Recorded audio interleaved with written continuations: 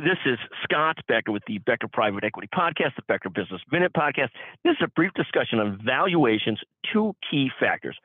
So two things drive the valuations, both of the markets as a whole and of companies. Those are both the earnings and the multiple. So these two combined lead to a valuation that lead to sort of where the S&P is at, where the Dow is at, where the NASDAQ is. This combination of multiple or price to earnings multiple times where earnings are at. So earnings plus the multiple. Multiples will move up and down over time from a macro level based on interest rates. As interest rates go up, multiples will generally move down some. It's not an exact proportional move down and up, but generally interest rates up, multiples down.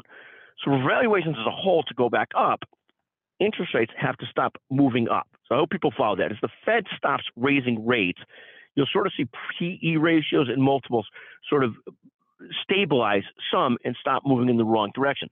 The second thing that drives overall valuations is the earnings of companies.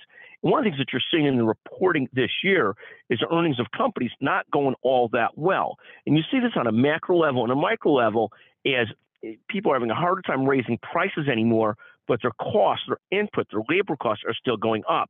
So you've got a situation right now where until these two things sort of find equilibrium or start to work themselves out, till earnings start to stabilize and move in the right direction and move back towards growth, and until the interest rates stop rising, so multiples stabilize again, it's going to be hard for the market to really take off and go up for the public equity and as well as private equity multiples to go up until you sort of see those things stabilize. Again, earnings stabilize and start growing again.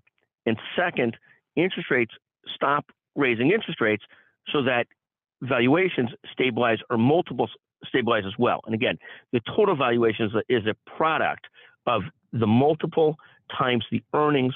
Right now, earnings are not moving in the right direction and multiples aren't yet moving in the right direction, but getting closer to a stability point. Thank you for listening to the Becker Business Minute, the Becker Private Equity Podcast.